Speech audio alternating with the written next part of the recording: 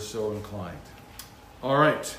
Well, let's take our Bibles, please, and turn once again to the book of Numbers. Numbers chapter 15. While you're turning there, welcome to you online. Those of you who are sitting in with us here, we pray your blessing, the blessing of the Lord on you as you worship with us through this means. We're thankful for it. All right, Numbers 15. Will you stand, please, for the reading of God's holy word? I'll begin reading at verse 37. What is by now, I trust, a very familiar passage to you. Yahweh said to Moses, "Speak to the people of Israel and tell them to make tassels on the corners of their garments throughout their generations, and to put a cord of blue on the tassel of each corner. And it should be a tassel for you to look at and remember all the commandments of Yahweh, to do them, not to follow after your own heart and your own eyes, which you are inclined to whore after. So you shall remember and do all my commandments, and be holy to your God. I am Yahweh, your God, who brought you out of the land of Egypt to be your God. I am Yahweh, your God." Our Lord adds his blessing to the reading of his word. Please be seated.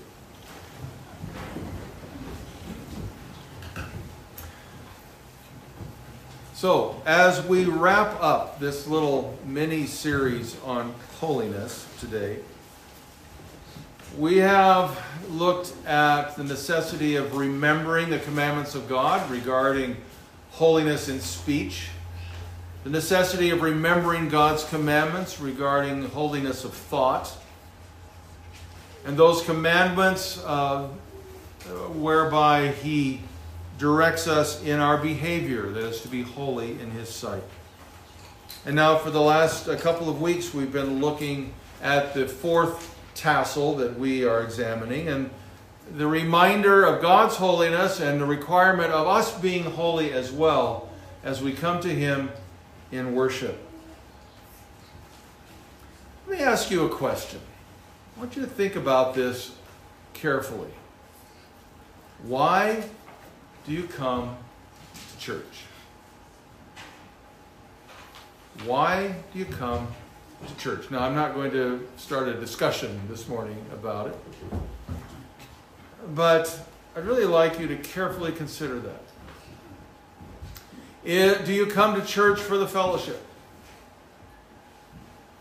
Do you come to church for the preaching?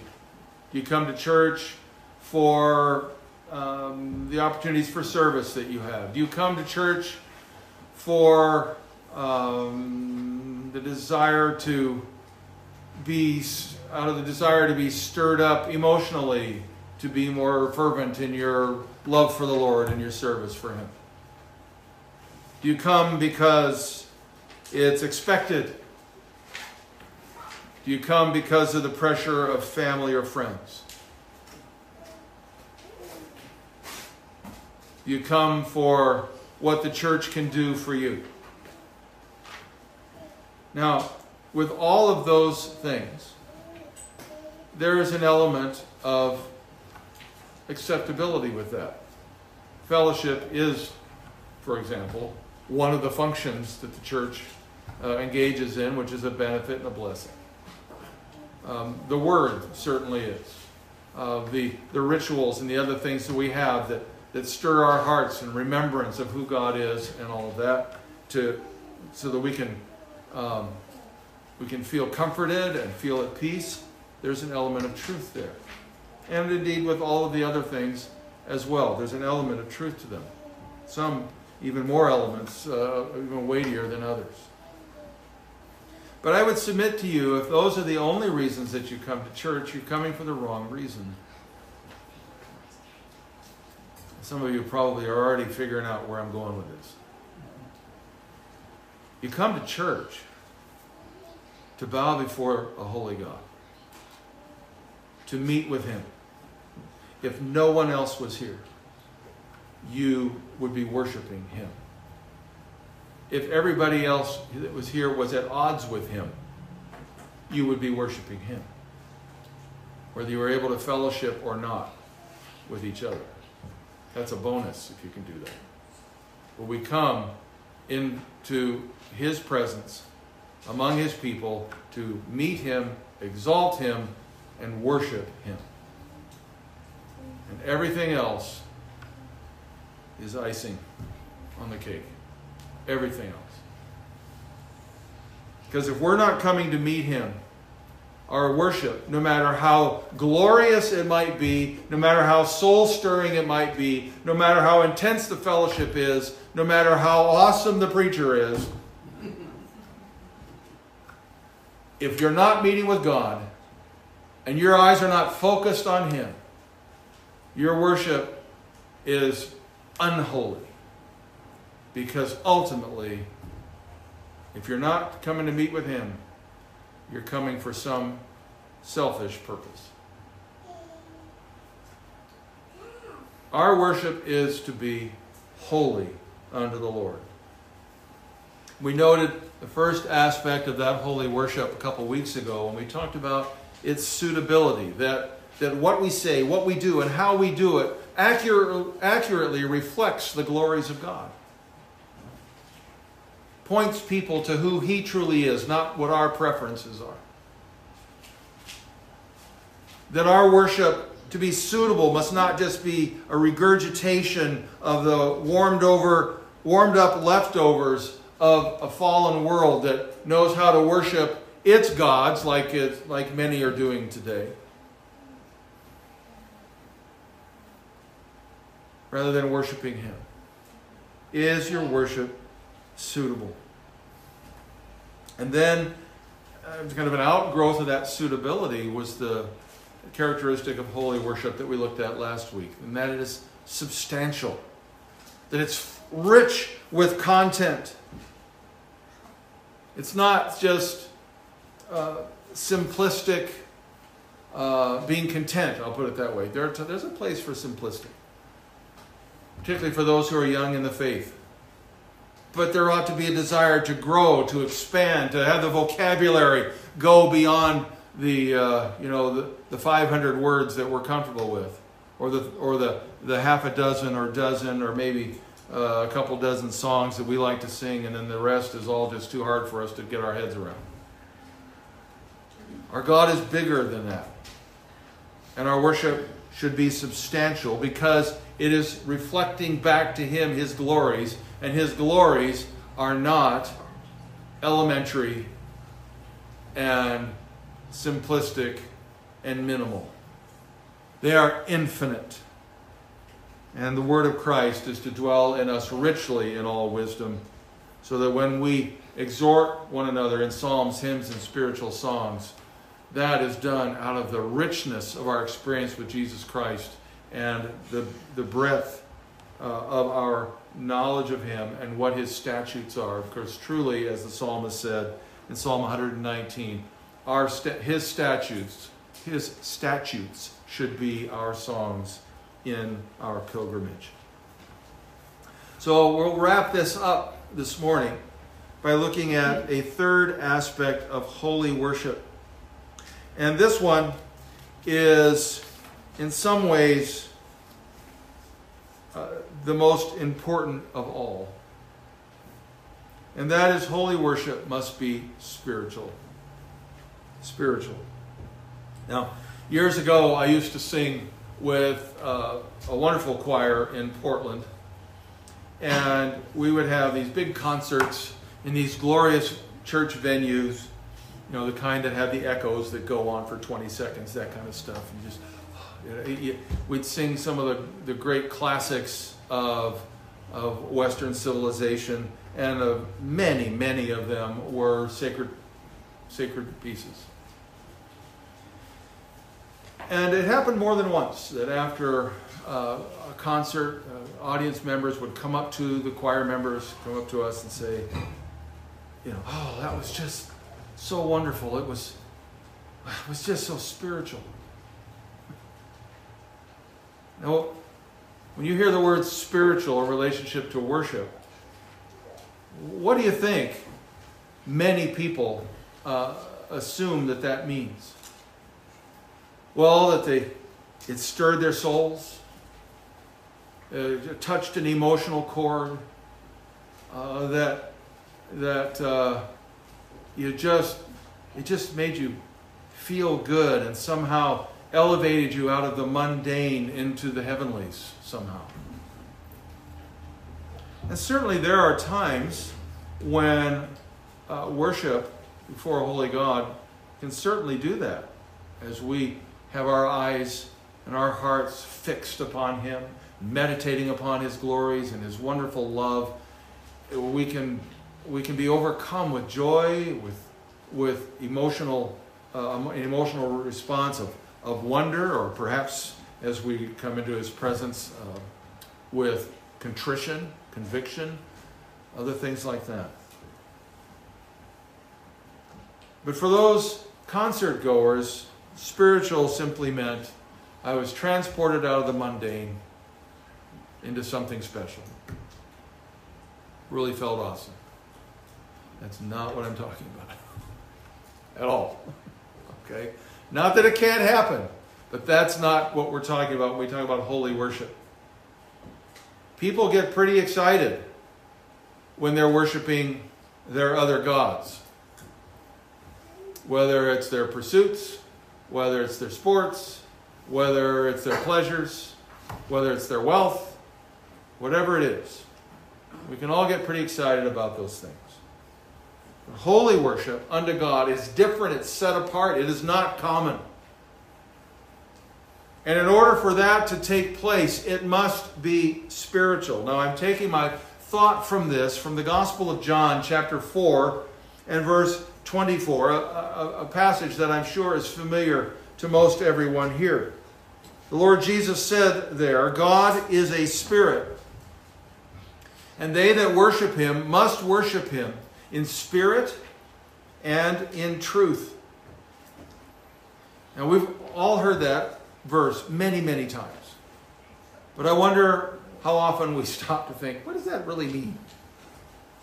I think sometimes we think of it in terms of, well, we worship in our heart.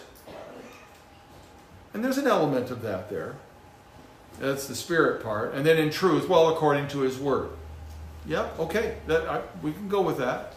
And yet I think there's something more here that's in view, and particularly because of the opening 4 words of that verse. God is a spirit. Spirit there, to worship Him in spirit, is not simply to worship in an emotional way where our hearts are engaged, which all too often that's the way it gets interpreted. We talk about being in Christ when we are redeemed. But the Spirit of God is given to us by Christ. We are in the Spirit as well. We see that terminology used in a couple of different places in the New Testament. One of the ones that I particularly springs to mind is the Apostle John. It's on the island of Patmos. It says, I being in the Spirit on the Lord's day. Does that mean he's in a trance? Does that mean he's, what? What does that mean? He would have a vision. But being in the Spirit was a condition that is the preface to that vision. I want you to think about this. What is the job of the Holy Spirit? What is the job of the Holy Spirit? I would suggest to you that His task is to point us to the Lord Jesus Christ. It's a primary duty. We have other tasks as well, convicting the world of sin and regenerating us and all those sorts of things. But all of that is to point us to Christ and to call to our remembrance the things that Christ has taught us. The Holy Spirit does not draw attention to Himself. He's constantly pointing us to Christ. Jesus said, the Spirit of truth will glorify me, for He will take of what is mine and declare it to you. That's in John 16 and verse 14. Our music choices, our worship practices should all reflect this example, this principle, I believe. Simply stated, in order for worship to be holy and to be truly spiritual, is to follow the pattern of the Holy Spirit of God, in that it actually does not draw attention to itself, but points to Jesus Christ. Any choice of your music or the performance of it, regardless of what style we're talking about. And some styles, by the way, make this a lot harder to live out, because some styles are just designed to draw attention to themselves. But if the music or the performance of it becomes the center of attention, whatever the style, it ceases to be spiritual. Because it takes the attention away from the God of heaven and turns it upon the performer.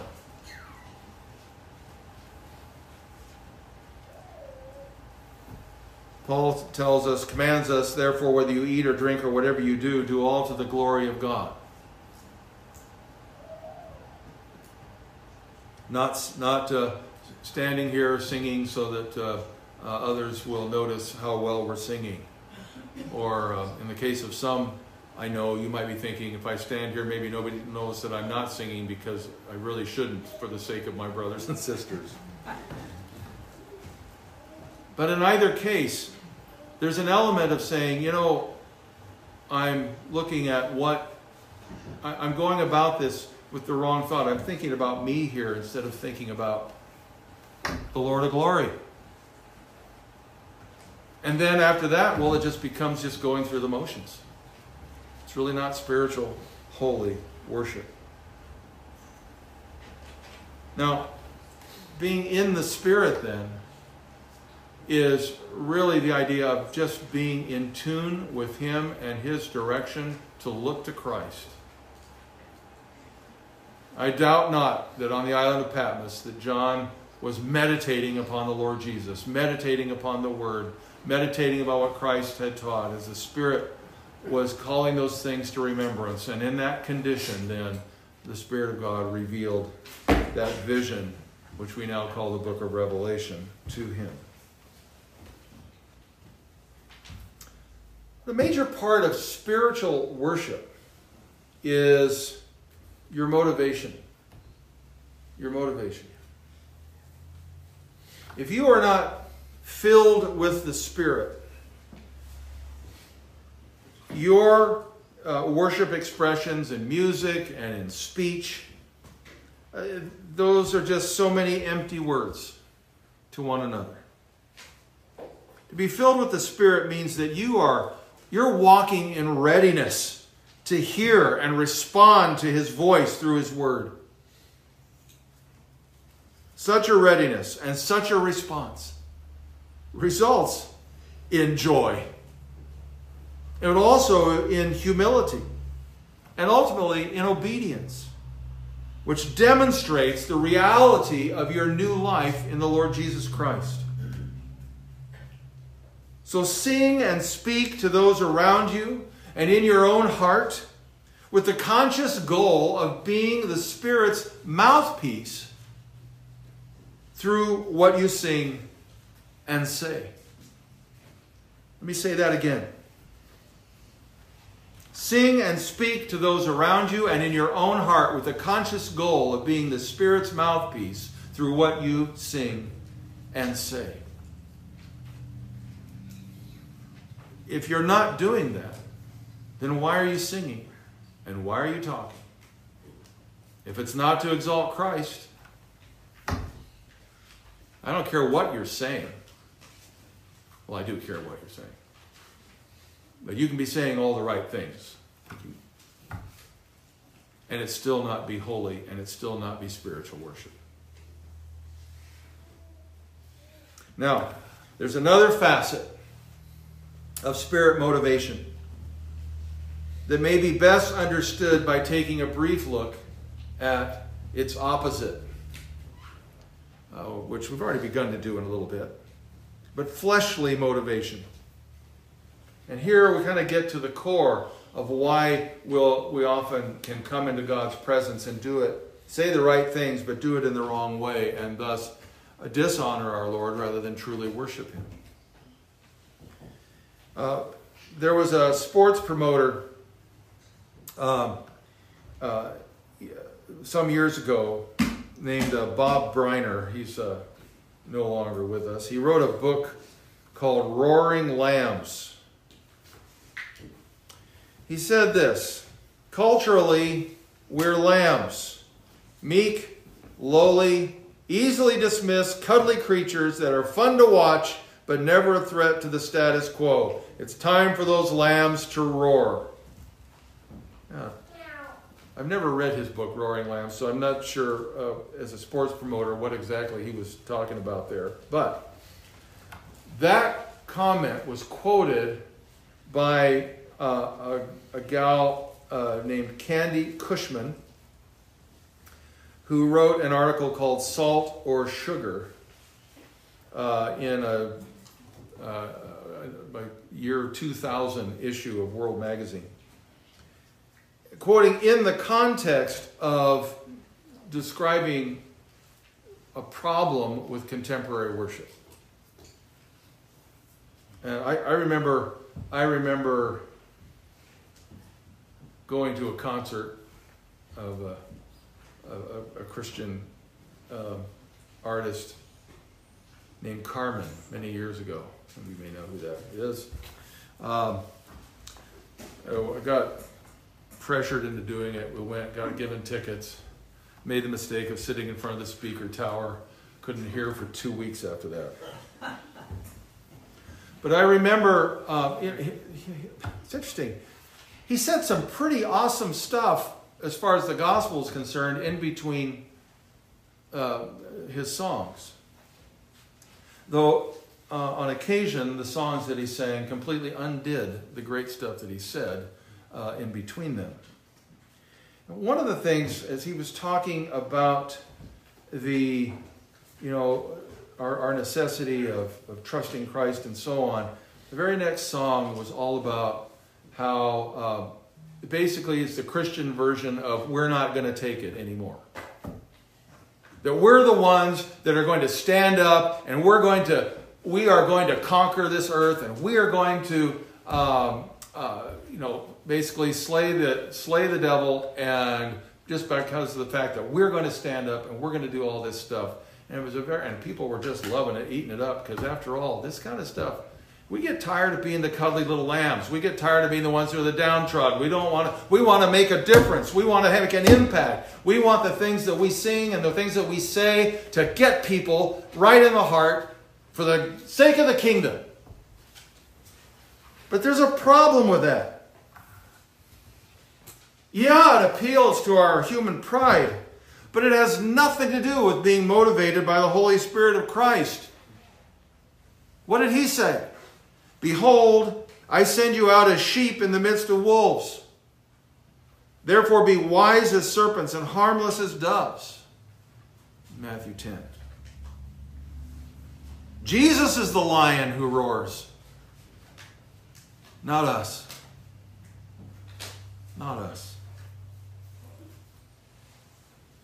Worship styles and content that are designed to get our fighting spirit going just so that we will take matters into our own hands in this world rather than marching under the banner of the King. Even when that content and that style is pursued because we desire to be relevant, so we strive to sanctify it. It really is about pride. And that cannot promote godliness. It ultimately only promotes carnality. I was sharing with the guys yesterday during our devotional time. James had brought an excellent study on the Sabbath day and its proper observance. It was very, very good. And I just recalled to them seeing on Facebook that bastion of truth and helpfulness. There was a site there called the Reformed Sage, and this guy likes to push buttons. So he said something along the lines of, if you could program a Christian artist at the Super Bowl for the halftime show, what song would they sing? I didn't read all the other comments. My sanctification is not that advanced, but I don't usually engage on those things because it's rather pointless, but I couldn't help myself on this one. I know what he was trying to do, but I think it's the wrong thing to ask. What I said was something along the lines of, it dishonors God when you try to sanctify the violation of his law by tacking a Christian song onto it. And I was expecting a lot of blowback on that, but nobody's commented. So I don't know if I was Mr. Killjoy or what, but anyway. Or maybe they just blocked me and deleted it. That's possible too. We can strive, and in the early days of the contemporary Christian music movement, songs like "Why Should the Devil Have All the Good Music," that kind of stuff. It was all about relevance, all about engaging the culture with the stuff that meant something to them, rather than thinking about bringing a holy God, bringing an unholy culture into stark contrast into the presence of a holy God. To try to sound as much like the world as possible so that we could gain a hearing, rather than trusting the Lord in the Spirit to engage whom he will with his word. The fact of the matter is that lust for excitement and emotional intensity are no substitutes whatsoever for spiritual joy. Our worship must be spiritual.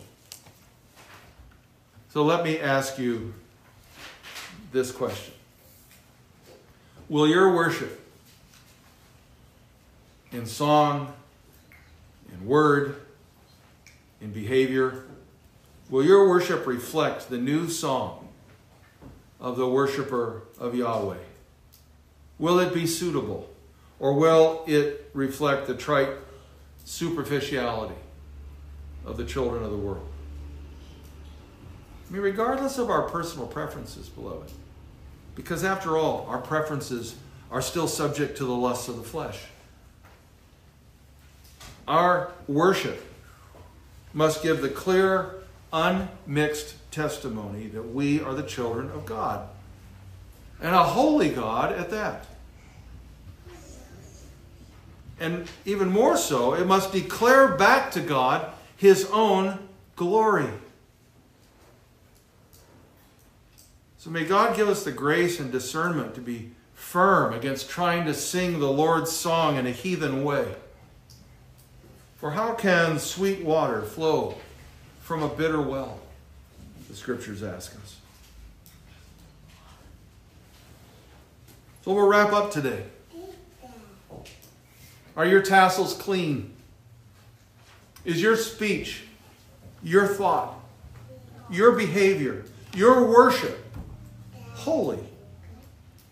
Every time you open your mouth, be aware you're in God's presence. Every thought that you think is known to him. Every time that you are tempted to break his law, remember, you will answer to him. And every act of worship is subject to his scrutiny and judgment. Motivated by love for him, with a readiness to hear what the Spirit would say to you through his word, and possessing a proper fear of the living God. Be holy as he is holy. Let's pray. I thank you, Father, for the reminders that you have for us in your word. Tassels abound. Remind us of your commandments to be holy in thought, word, deed, and worship. Lord, let what we do and say be pleasing in your sight. May we not be content or find any satisfaction in just simply reworking the unholy, unspiritual worship of the world because it's comfortable to us. But let us think more of you, our holy, living God. And let us long to do those things that bring delight to you. Help us, Father, in our lives and our testimonies to exalt you in all of your worth and wonder.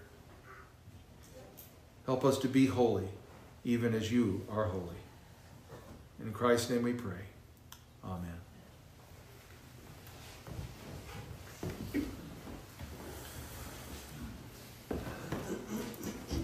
Our hymn before we come to the Lord's table it's actually a psalm setting of Psalm 142, please.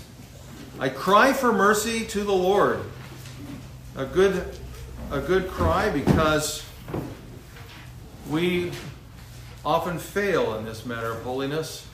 And so it's appropriate for us as we come into his presence to do so humbly, praying that he would grant us mercy and allow us to praise his name, as you'll see there in verse 6. So let's stand together, please, as you're able. 142, I cry for mercy to the Lord.